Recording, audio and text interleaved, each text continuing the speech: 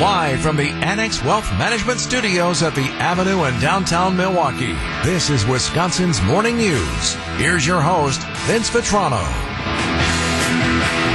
Do you remember the Seinfeld where Kramer got the wrong vanity license plates at the DMV? Yes, I do. Yeah, I'm here to pick up my new plates. My name's Kramer, Cosmo Kramer. And you remember what they spelled out? I do. ASSMAN. No, these don't belong to me. I'm not the ass man. I think there's been a mistake. What's your name again? Cosmo Kramer. Cosmo Kramer. You are the ass man. In fact, Kramer was not. The plates did belong to a doctor, although he tried that for a while. Dr. Cosmo Kramer. Proctology. They were mistakenly given to Kramer. But there's a story in the news about vanity plates today. Guy is selling the rights to the plates that he has claimed for more than 50 years. Man's name is Claude Arthur Stewart Hamrick, and that's important. Remember that. Claude Arthur Stewart Hamrick. Former lawyer, rich dude, Silicon Valley, California there. According to Business Insider, he's giving up the plates that he first registered back in 1970. He's asking $2 million through a broker to hand over the rights. So I'm going to guess here. Say the name one more time. Okay, you ready? Claude. Where is the guy's name? Claude. I think his second name was an A, an S, and Claude an A. Arthur Stewart Hamrick thinks he could get $2 million to let somebody else have this on the back of their car. So the plate is cash. CASH cash. Who is going to spend that? I'd rather spend it for Ass Man. Why would you want cash? You're going to spend millions of dollars for that? He thinks he's going to get it. Says he's been offered big money over the years, wanted to keep it. Now he's ready to give it up. And thinks he's going to get $2 million. Okay. If someone's dumb enough to buy it, I'm going to, yes, I will give me money. I will give you the thing. Well, to Eric's point, I don't know if Ass Man is still available in California, but it's certainly already taken in New York. No, I'm not the ass man. Well, as far as the state of New York is concerned, you are.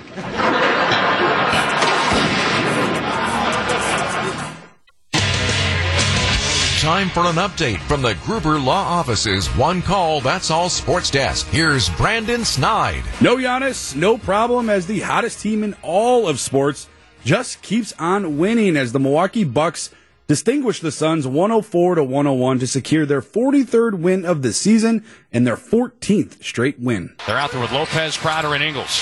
Holiday pulls up, shot on the way, got it! Three-pointer from Drew Holiday, who delivers in the clutch yet one more time. Bucks by 2 with 2:06 to go. It was a game that saw a total of 14 lead changes and some back-to-back big-time shots from both teams. But when the Bucks were up 2 with 23 seconds left, it was the Suns with the ball with the chance to tie or take the lead. But once again, and you can stop me if you've heard this before, it was knocked away and stolen by Holiday. Booker with 23 seconds to go, calling for the screen. He's got coming out to help him on the outside there is going to be Lee. Now drives on Holiday, lost the basketball. It's picked up by Lopez. He'll get it ahead to Holiday. Holiday's across midcourt as he's fouled. Holiday was fouled, and he would hit one of the 2 free throws. After that game, head coach Mike Budenholzer on the importance of Drew Holiday's defense. Just rewind whatever, we've been doing it for 2-3 years now. He's phenomenal. His hands are phenomenal. His competitiveness is, high level. He's got a knack for getting deflections and steals and meaningful moments, and that's what winners do. Winners indeed, as the Bucks now take their 14-game win streak over to Brooklyn for a Tuesday night matchup. In college hoops over the weekend, both the UWM Panthers and Marquette Golden Eagles won as the Panthers defeat Cleveland State 81-72 and Marquette knocked off DePaul 90-84. That left the Wisconsin Badgers, who needed a win, and things were looking good late for them. They were up 3 with just over 10 seconds left. A wobbly inbound pass, a deflection, and the failure to follow, which led for Michigan with a chance to tie it. Williams. Up top, Dickinson, dangerous pass. Dickinson at the horn. It's good! He got it! Hunter Dickinson, who had some harsh words for the Badgers prior to the game, would tie the game as time expired in regulation, force overtime. And the Michigan Wolverines completely dominated the extra 5 minutes, outscoring the Badgers by 8 to win 87-79. Head coach Greg Gard on the dilemma of following late with no luck. Yeah, I mean, these guys battled their butts off. I mean, I can't ask for any more from them. And we were trying to foul up the floor coming up in the last, 7-8 seconds. I'll have to look back through the tape. I don't know what we need to do to get a foul. Obviously, at the borderline of tackling, but we were fouling up 3. And obviously they didn't call it. We didn't foul hard enough, apparently. But, I'll find the positives in the film. Prior to the loss, the Badgers were projected to be one of the final 4 teams in the NCAA tournament. They only have 2 games remaining in their regular season, as Selection Sunday is just 2 weeks away. Coming up, Denny Green once said it. The Bears are who we thought they were. And Cocaine Bear was what we thought it was. 6:19 on Wisconsin's Morning News.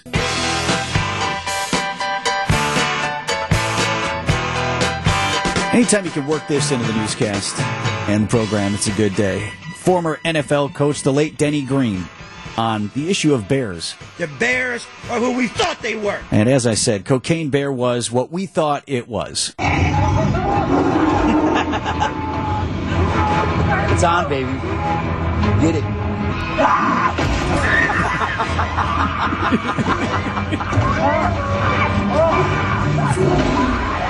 Screaming, growling, blood, guts, gore. I just love the you laughing. Well, I was listening for the It's rest evil, of you. man. Your laugh is very evil. Well, what? I didn't hear a lot of out loud laughter. Really, there was one point when I laughed at someone's death, and I felt bad because I thought I was the only one laughing in the theater. Well, because this is not... It's sort of a true story. Backing up here. So Eric, producer Greg Pancake Hill, and I, we went to the Marcus Bistroplex there at Southridge. Quite a theater, by the way. Yeah, very nice place. See, come see us on the South Side, Eric. If you don't know, Cocaine Bear is loosely based on a story from the mid-'80s where a bear got a hold of a stash of cocaine that a drug smuggler had dumped out over forest land in Georgia. So that actually did happen. The rest of it's all fake. So, this makes for a great film. As you're seeing people getting torn limb from limb, you know that it's fake. And the movie was created with that in mind. Yes, it was supposed to be exactly what. Yes. The Bears are who we thought they were. It was supposed to be a bear high on cocaine ripping people apart. So you got that. So what did you think? I could not have been disappointed because I didn't have high expectations for a story arc, for all this other stuff that you guys were looking for. I thought I was going to go see a bear all coked up tear some people apart. And so it was fine for me. I fully admit before we started the movie, I said to you guys that my expectation level had gone up. That I was expecting it to actually be a little bit more than just a silly movie. See, Pancake had the same thought. He was all ramped up on his expectations. Yeah, I wanted something a little more cerebral. You know, when I hear Cocaine Bear... Why? The name of the film is Cocaine Bear. I expect a journey from point A to point B with a couple detours. But the thing is that that's what they actually tried to do, which was kind of disappointing. And actually, they didn't. Yes, I would have rather them not even have tried that and just made a silly movie about a bear. That's it. Get Elizabeth Banks on the phone. Yes, I wanted more from Elizabeth Banks because she has legitimacy. She is a power player in Hollywood. Mm-hmm. And she had great characters. The film each character was interesting, had a backstory. Yeah. I just felt like they didn't all come together right. You know? And again, I'm fine with it since I had no expectation of great cinema here. I knew what I was going to. But seems like you have to have one of those lounge jackets on, sitting down drinking a Crevassier, going, I never knew about this. Didn't much care for Cocaine Bear. The ambulance scene, a little trite. Yes. Actually, the ambulance scene was pretty awesome. Best scene, right? Best scene of the movie, for sure. Because it had a lot of those great characters all in it. Yes. And they were fantastic. From Wisconsin's Afternoon News, we had producer Adam Roberts. He attended as well. I love the music. It was cool to see Scott Seiss, even if just briefly, as one of the ambulance drivers. Mm-hmm. So that was fun. Would definitely watch with multiple friends and multiple beverages. Right. Yeah, you need to watch this together with people. Absolutely. He mentioned the music, so it was based in the 80s, so it had a little bit of a Stranger Things feel to it. Not a lot, but just a tiny little hint of that, which I dug. I dug the music selection. I dug what they tried to do there. Thought that added a lot to it. Sandy Max also was in the house. I don't know. I sat by you. I don't know. I couldn't tell if you were amused or no. I thoroughly enjoyed it. It is the kind of film that I don't normally see, so it was a big ride. That's I'm true. thrilled. No one normally sees this film. So That's the review. Good stuff. Cocaine Bear is exactly what you think it is. Apex predator. High on cocaine. Out of his mind.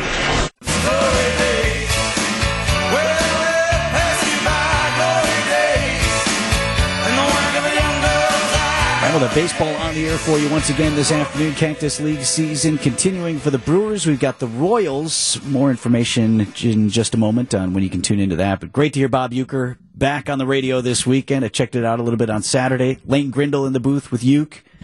Just like old times. Yeah. Well, and what's funny is I had a laugh, and this fits perfectly to the story that Greg Matzek has prepared for us. Greg's going to be in spring training through the week, right, in Arizona? Yep. So they're on the air, and Ueck and Lane starts tossing to a station ID, which most people wouldn't catch, but that's the thing where he says 10 seconds for stations to identify themselves on the Brewers radio network, right? But it was like bottom of the hour.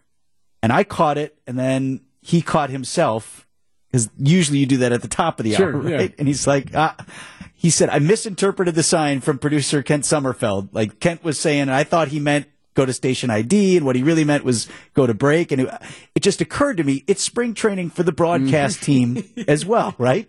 They're getting back in their rhythm. They're working out the kinks. So Greg, as we said, he's in Arizona this week. He can confirm that. The Brewers' annual 30 or so spring training games are designed to prepare the team for the rigors of the 162-game regular season. But don't think the Cactus League is only for the players to get the kinks out before April. Brewers Radio is on the air from sunny Arizona. That's right. It's spring training for the Brewers broadcast team of Bob Uecker, Lane Grindle, and Jeff Levering, too. I wish you folks could see my scorebook right now. The spelling that I've come up with for some folks is atrocious. I mean, it's not even close. Any play-by-play man will tell you, keeping a tidy scorebook is essential. But keeping up with the changes made in a spring training game is a dizzying exercise. You have to let it go a little bit in spring training and understand that there's going to be, guys' names spelled wrong. Sometimes you're going to be spelling them as they're pronounced because you've never heard of them before. I mean, there's always a few of those guys in every game, so you just have to let go of that. Otherwise, it's going to drive you crazy. So what does one do when a player enters the game who doesn't appear in the game notes? I've made up names. I'm not going to lie. I've made up names. There are some guys with other teams that will make up a name every single day, or they've got family members that have been gone for a few years, and he will mix them as names of players. Now, I try. Did you say a dead relative gets put? Yeah, dead relative. Come on. I've been gone for 100 years. Well, luckily, Levering and Grindle have a more seasoned vet in Bob Uecker whom they can learn from. Get out of here and go! Here's what I've been doing. Slow pitch softball, senior citizens, and there's no bats or balls. They write on a piece of paper what they did, like they hit a single or a double, and then I announce it. I guess to be the best, the key is to learn from the best. We go over all the rosters, every single one of them, to make sure we've all got it right. And Bob just takes us to school every single year. I don't know what it is. Typically, Bob will say, Jeff Jelilich, and then we go around and everybody pronounces it once, and then we'll do that about 5 times till everybody's got it down. Yeah. In essence, the first 15 to 20 games of the Cactus League season are a bit of a crapshoot for players and broadcasters alike. It's kind of survival of the fittest with your scorebook down here.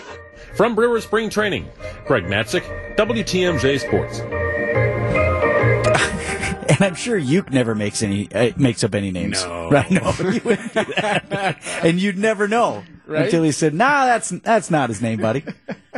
Billstad. That's him. More stories from Greg Matzek throughout the week, and coverage of today's game begins at 1:55. Time for an update from the Gruber Law Office's One Call, That's All Sports Desk. Here's Brandon Snide. The NBA's hottest team does it again. A game that saw a total of 14 lead changes, back and forth swings, and some key defensive plays resulted in the Bucks' 14th straight victory, defeating the Suns by a final score of 104-101. Jrue Holiday led the charge for the Bucks with 33 points, while Brook Lopez added 22. It was a busy slate of college hoops over the weekend for the state as the UWM Panthers and Marquette Golden Eagles walked out with wins on Saturday. The Panthers defeated Cleveland State 81-72, and Marquette knocked off DePaul 90-84. That left the Badgers on a Sunday matinee and a late Hunter Dickinson that ended their chance to make a statement on the road, losing to Michigan 87-79 in overtime. As of Sunday, according to ESPN, the Badgers were still one of the final 4 teams in for the upcoming NCAA tournament. It's time for Extra Points, a sports opinion commentary on Wisconsin's morning news. Here's Brendan Snide. The Milwaukee Bucks are the hottest team in all of sports with 14 straight wins. Yes, they have the league's best player and arguably a top 5 coach and a fan base that constantly fills the arena to cheer on their squad. But there's one person who is constantly overlooked. It's the guy who pulls all the strings and makes all the choices and decisions. General Manager Jon Horst. If you don't recall, when Horst was initially hired in 2017, it came with much criticism, both league-wide and even on his own team, as he didn't even have the full support of the then coaching staff and others that were in the front office. Fast forward to today. What if I told you that under Jon Horst that Giannis ended up staying in Milwaukee on a Supermax contract, which, a quick note, many thought he wouldn't. The Bucks would trade for All-Star guard Jrue Holiday, who continues to play a crucial role on a championship hopeful team. Brook Lopez was brought in and completely took his game to another level. And after some underachieving years with the Bucks, head coach Mike Budenholzer was brought in, which has been a marvelous addition regardless of what some fans say on social media. When there's a move to be made, whether it's a trade or a buyout, it seems Jon Horst is there to make it happen and give his team their best chance to win. After the Bucks defeated the Suns Sunday for their 14th straight win, it also secured Jon Horst's 300th win as the Bucks general manager, which is good for third most in team history. And if he adds 16 more wins, which the Bucks could get to this year, it will pass John Hammond for second all time. Bottom line here, the Milwaukee Bucks are aimed to celebrate with another parade in downtown Milwaukee, and folks need to start recognizing Horst as one of, if not the best executives in all of the league.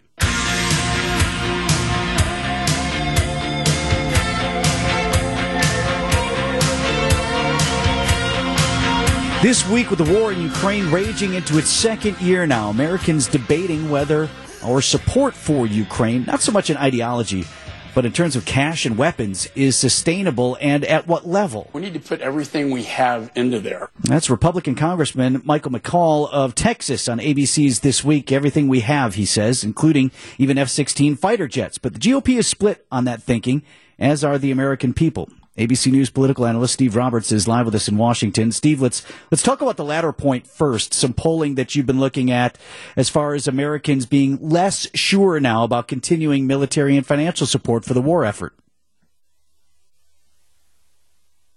Ukraine fatigue creeping in.